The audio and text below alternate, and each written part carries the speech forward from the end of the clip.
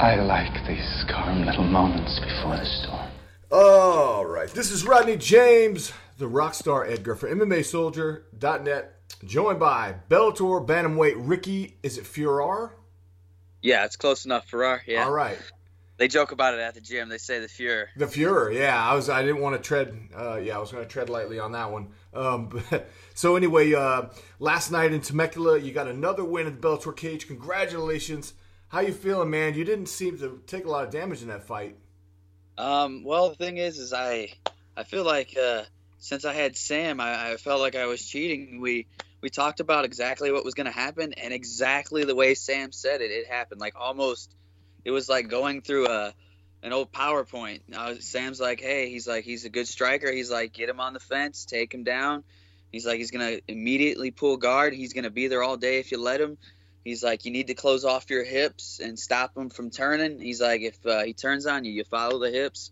He's like, strike the head. He's like, if you feel that that's going to be the whole match, he's like, tire his legs. He's like, keep heavy on the pressure. And step by step, I was doing it. Damn, that's a pretty technical breakdown right there, man. You had that ingrained in you. It was surreal. That's cool. Well, he threatened with the armbar a lot, and there was some really scary moments in there. I wondered, like, were you ever in any trouble? I didn't feel like it, but it was one of the things to where I knew, like, just because I didn't feel like it doesn't mean I wasn't at risk. It was just we had practiced it so much, like it was almost like a drill, like where he transitioned from one side to the other. We had been practicing that over and over, and I have, like, people at my gym. I have Mooka Burns, just phenomenal jiu-jitsu. And then Anthony, I don't even know how to say his last name. I'm going to mess it up. Like Pettis. Anyways, he's just phenomenal at that. And we practiced it because Sam knew it was coming. So no kidding. So are you exclusively at Dan Henderson's gym? Because okay. Yeah, I used to do a podcast with Tom Galicchio. My coaches, yes. Right. One of my good buddies. In fact, the last time I was in Temecula, I was wondering how I missed you because I was in there training, all week. But then I realized I was looking at your record. You actually fought on Bellator 201, so that's probably why I didn't see you around. Well, that and I work 5 jobs. No kidding. So you? Yeah, I transferred when I came out here. I was in law enforcement in Indiana, the Midwest. I was doing corrections there, and I was used to 3 on and 2 off, and then 2 on, 3 off, etc. Anyways, I had a really good flow of income as well as, backup, retirement, etc. And I came out here thinking I could transfer it over, and nothing transferred. So I had to still keep that same income paying off college and stuff. So why would you do that? If you're from Indiana, why move to California? It's quite a difference. Yeah. Well, the thing was I fought on Team Indiana, the Immortals, and I was under coaching out there, and the coaching out there was awesome. I had Todd Brown, and I was advancing really well. It's just according to like where I was looking to go and what I was looking to do, me and Todd were talking. He's like, if you think it's the next step for you, he's like, go ahead and take it. He's like, we want what's best for you. So after talking with Sam and coming out here, because Henderson came from wrestling, and that's where I come from, being from the Midwest, I thought that he'd have some inside tricks that either prevent a lot of crap from happening or just being able to understand terminology. Well, that's pretty cool, man. So how long have you been out there? Almost 2 years now. I see. How do you like Temecula? It was different than what I expected, because like when I went down there, I drove from Las Vegas. It's not that far. It's about 5-6 hours. But it wasn't the Southern California that I expected. It's kind of I don't know. It's kind of suburby, I guess. Yeah, I would definitely say so. I mean, I'm in a great position. I'm in Lake Elsinore, so I can transfer over to LA within a couple, an hour and a half or so. It's most of the time less. Or I can go down to San Diego, and if I really want to go do stuff, it's right there. But it is regular. I mean, I'm so close to the gym that like a lot of the stuff I need is just right there. So the only thing that sucks is, like you said, you're out in Vegas. One of my buddies is out there, Chris, the Action Man Curtis. I was excited to hear he was moving this way from the Midwest, and then I found out he's in Vegas. I was just like, son of a bitch. Yeah, because he was down there living on Sam's couch for the longest, and I didn't know he was coming here. He trains up at Extreme Couture, so I ran into him the other day. one of the guys I would love to train with. His ability to just like Sam, he's a very he can strategize against people by looking at them. I'm just like, I wish I had that ability. It's just like, as I've been developing so far, Sam has just like been spot on, like even like 89%. I've been telling him to do those bets online, Yeah. I know. Yeah, trust me. I talked to Sam a couple days ago, and we actually were breaking down the fights for this weekend. And he was telling me about your fight. So I hung around last night to tune in. Like I said, I'm bummed that I couldn't make it down there because, of course, your other teammate Keith Berry fought also, and you fought, and I'd love to. Cody was another one. Cody. I always mess up. Was it something? I probably saw it. Was it okay? Well, so when I was talking to Sam, he's like, we don't know if it's going to be a prelim or a post-lim, and of course, it was a post-lim, which. For those of you listening, if you're not familiar with what Bellator does, a lot of times people don't even catch these fights because they actually have to go back to the Bellator app after the main broadcast is over with. Now, what that means for a fighter is that you are in the back for a long time because you got to get there at the same time as everybody else. Am I right? You still have to get there for the rules brief, and then you're just waiting, and it sucks. A little bit. Like we got a personal. Explaining the rules, and any questions we had, they just updated us, like on the whole 3-point stance and pressure bearing weight, stuff like that. But other than that, it's kind of upgraded in the ability of doing team, like a group review instead of the way they used to do it, where everybody stands in a room, they review us all, and then we all break off. It was more like, hey, you guys have done this before, these are the new rules, any questions? Oh, that's pretty cool. I mean, but it's still, you're still back there for quite a while, though, right? I mean, what's it like? Yeah. Dylan, we were messing around back there. It was me, Sam, and Jordan, just kind of training and warming up and slightly messing around. I mean, last time we watched Netflix for like, I want to say an hour and a half. It felt like we watched Friends. So we did. You watched Friends with smiling Sam Alvey in the back before you got into a fist fight. Jordan. And if you know anything about Jordan, you get no emotions out of him. So you got Sam over the top, and then you got Jordan non-existent. So that's crazy. And you're you're somewhere in between because you seem like you're pretty stone cold, but you've got that affable personality as well. Depends on the subject. Yeah. Yeah. Well, when it comes to getting out there and fighting in the cage, that's a scary prospect. But that's all.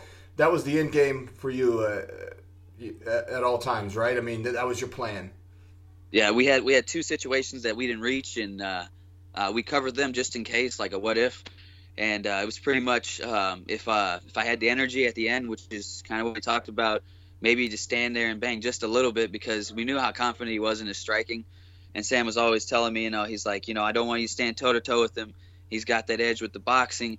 He's like, unless you think you can land something just hard enough to get a hold of him and take him down real quick, because he was able to kind of like recover as I was doing takedowns. And one of the things I did this time that I don't normally do, that we did practice a little bit too, was slowing it down so when he transitions into his full guard, he doesn't automatically have, that high guard going down. So Sam also told me, and I told him he's crazy. He said that you are stronger than he is. And I'm like, okay, Sam, I've actually rolled with him a little bit, and he's a big guy, and he's even freakishly strong for how big he is. What's he talking about, man? What are they feeding you out there in Indiana? It's the deep dish pizza from Chicago. That's what it is. But damn, no, they call it wrestling strength, or they call it R-tard. I don't know. They've got a few names for it at the gym. Sure. I just refer to wrestling strength because I don't know. Every sport is tough for its own reasons, but wrestling has been that grind where there is no getting out. There's no relaxing. To me, it's like swimming, like underwater. You can't come up for air at any moment. You have to stay focused and concentrate. The second you try and come up and relax, that's when you're screwed. But staying focused and zoning in and creating that pressure on somebody, it breaks a lot of people. Like I was feeling towards the end of the second that I could stand and bang with him in the third if I wanted to. His energy was bleeding him out. So I know. That's why I hate wrestlers. Because they're like fruity wrestlers always want to grab on you and drag you down. And I was like, and whisper sweet nothings in your ear. So, well, it's crazy, man. You can see a guy coming to the gym that's brand new to MMA, and they just transition so quickly, and you're like, yeah, God damn it, man! Like, how are you so good already? You just started, but you also spend a lot of time on those mats, man, getting ready for that. And I noticed in your case, you have a lot of amateur fights. Yeah, some of them didn't even register because I did tournament fights before they had the licensing and all the other stuff involved. Yeah, I know what you mean. Why do so many? Were there just not opportunities to go pro, or you just didn't know if that was the path you wanted to take, or? It was kind of a mixture of things, but as a majority, it was. I can say to this day, I don't know enough to where I feel that I'm proficient to go against anybody, and it was just like I was meeting different like styles, different people who are at different levels. So it was like, this guy's better than me at boxing, so I can out wrestle him. This guy's, better at wrestling than me. Well, I got to soften him up with my boxing. Just things like that were adding up for me. And besides that, I was in college. I was trying to get all that done. I was still working in college. And it was like, I don't even know. It was like fun. They're like, hey, you want to fight in 3 months? I was just like, yeah. So I'd be working, going to college, working at night, and I even started my own MMA club in college. I was in Vincennes, Indiana.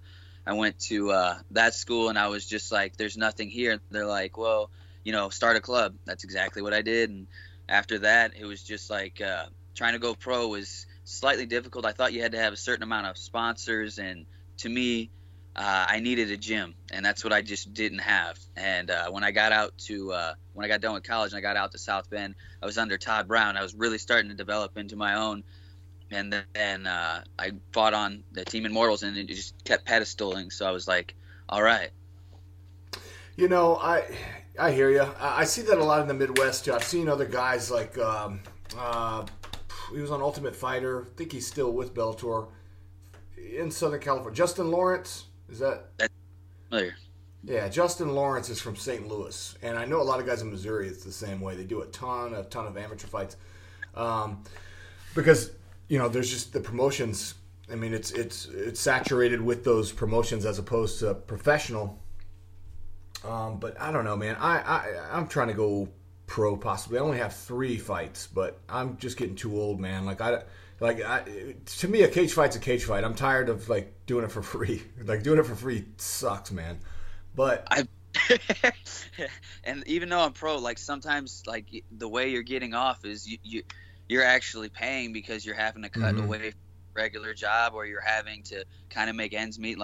This time, just as dumb as it sounds, handling ticket sales sometimes, some people are going to pay up, but you got to pay up, before them so you can at least get the tickets done and get them turned in. And then sometimes you end up getting, some people don't pay up. So it's just small things that people don't think about, the small variables that are behind the scene, the good thing about having a manager, things like that. I have Britt, and she's incredible.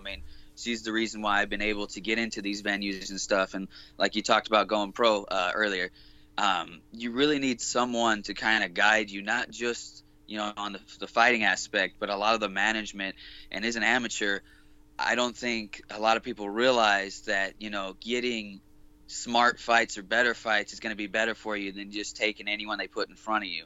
And being out here has really shown me that. There's some things I think I'm awesome at, but then I've also been aware of certain things I'm weak at, and I'm trying to improve those under my own guidance. And with I got Gustavo for boxing, I got Joe Daddy, and I got Tom for jiu-jitsu. I even got Tarek for kickboxing, and Isaiah just came back. We got those guys, and then even got Corey Grant for wrestling. And dude, it's just one of the people that understand you and are just like, hey, I know you like doing this, but try this.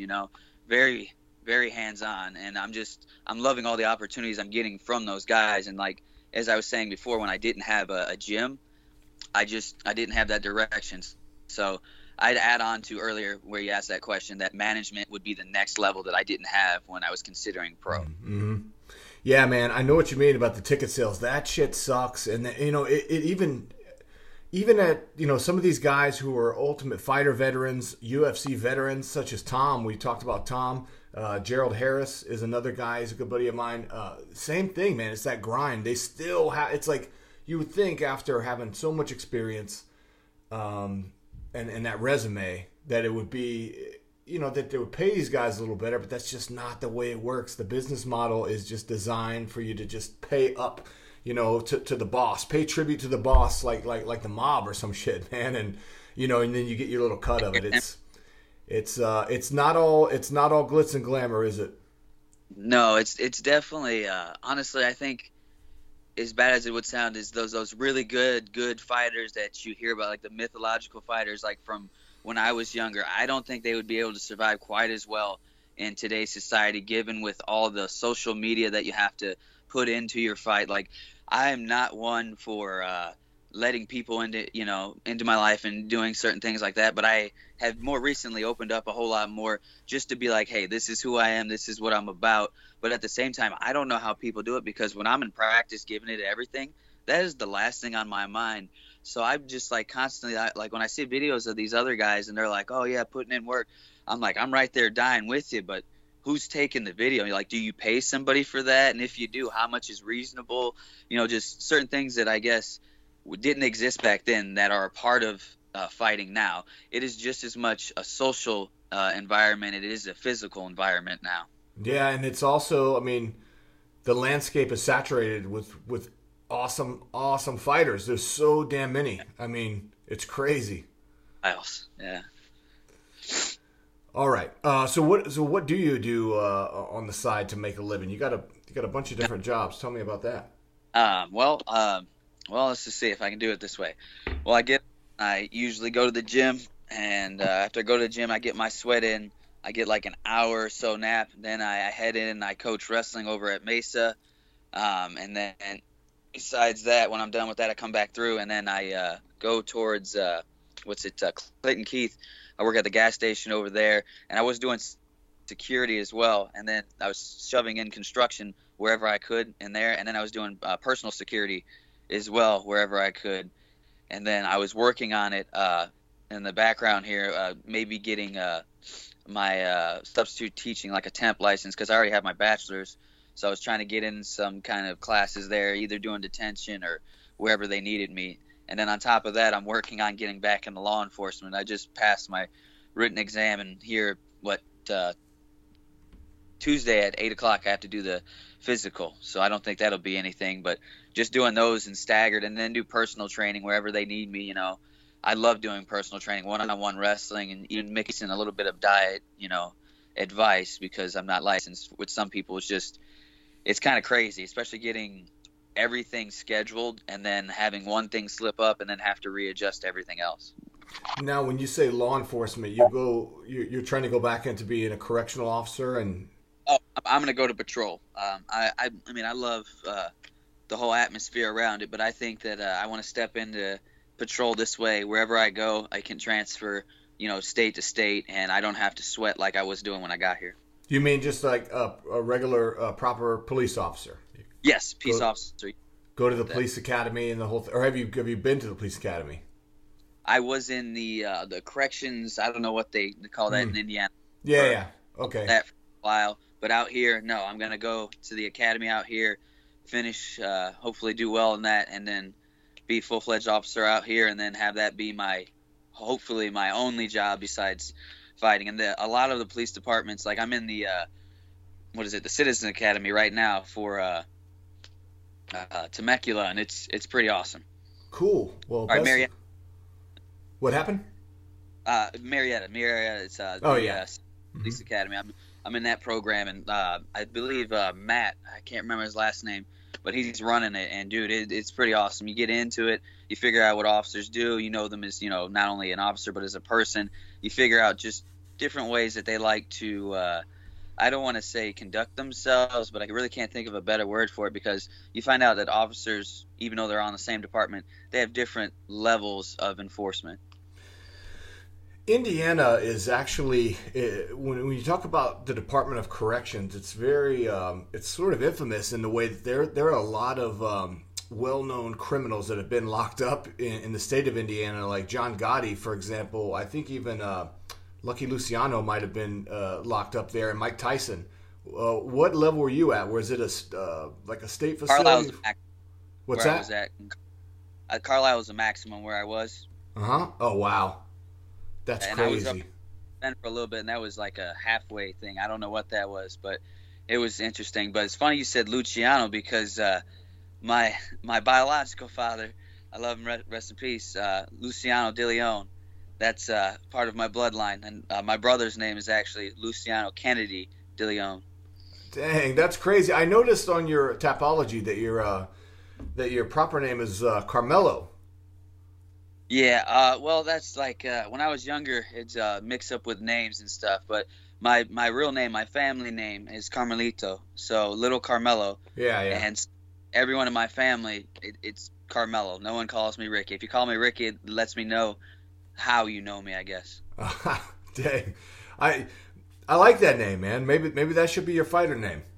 I do, but at the same time, I really like it as like a personal thing. Like if family identifies me and like you're in a crowd and I hear Carmelo, it's like a snap in my brain. Like I'll look immediately to see who's calling me. Ricky is a nice, polite, and proper name. It's just Carmelo is something to where if you say it, I immediately will figure out who you are. That's phenomenal. Well, you're a class act, buddy. I thank you for your time. Listen, when you find yourself in Vegas, come by Extreme Couture, man. You definitely will see Chris Curtis there, and I would love to get some training in with you and learn some stuff, and also see about this freakish superhero strength that Sam Alvey tells me about. It sadly only comes out when I'm playing around. If I'm having fun, I don't know how to explain it. It just happens. Like, you ever thought of something and just wanted to do it? Well, sometimes when I'm wrestling or fighting, I just think of something fun in my head, and somehow I just do it, even if someone's struggling against it. Yeah. Well, hey, you got a lot going on. I wish you the best of luck with it. And I'll see you real soon, man, either here or next time I come down there. All right. Well, I appreciate the interview, bro. Yeah. Take care, man. Enjoy the rest of your weekend. Oh, yeah. Cinnamon rolls and steak, baby. Enjoy. All right. Bye. Bye.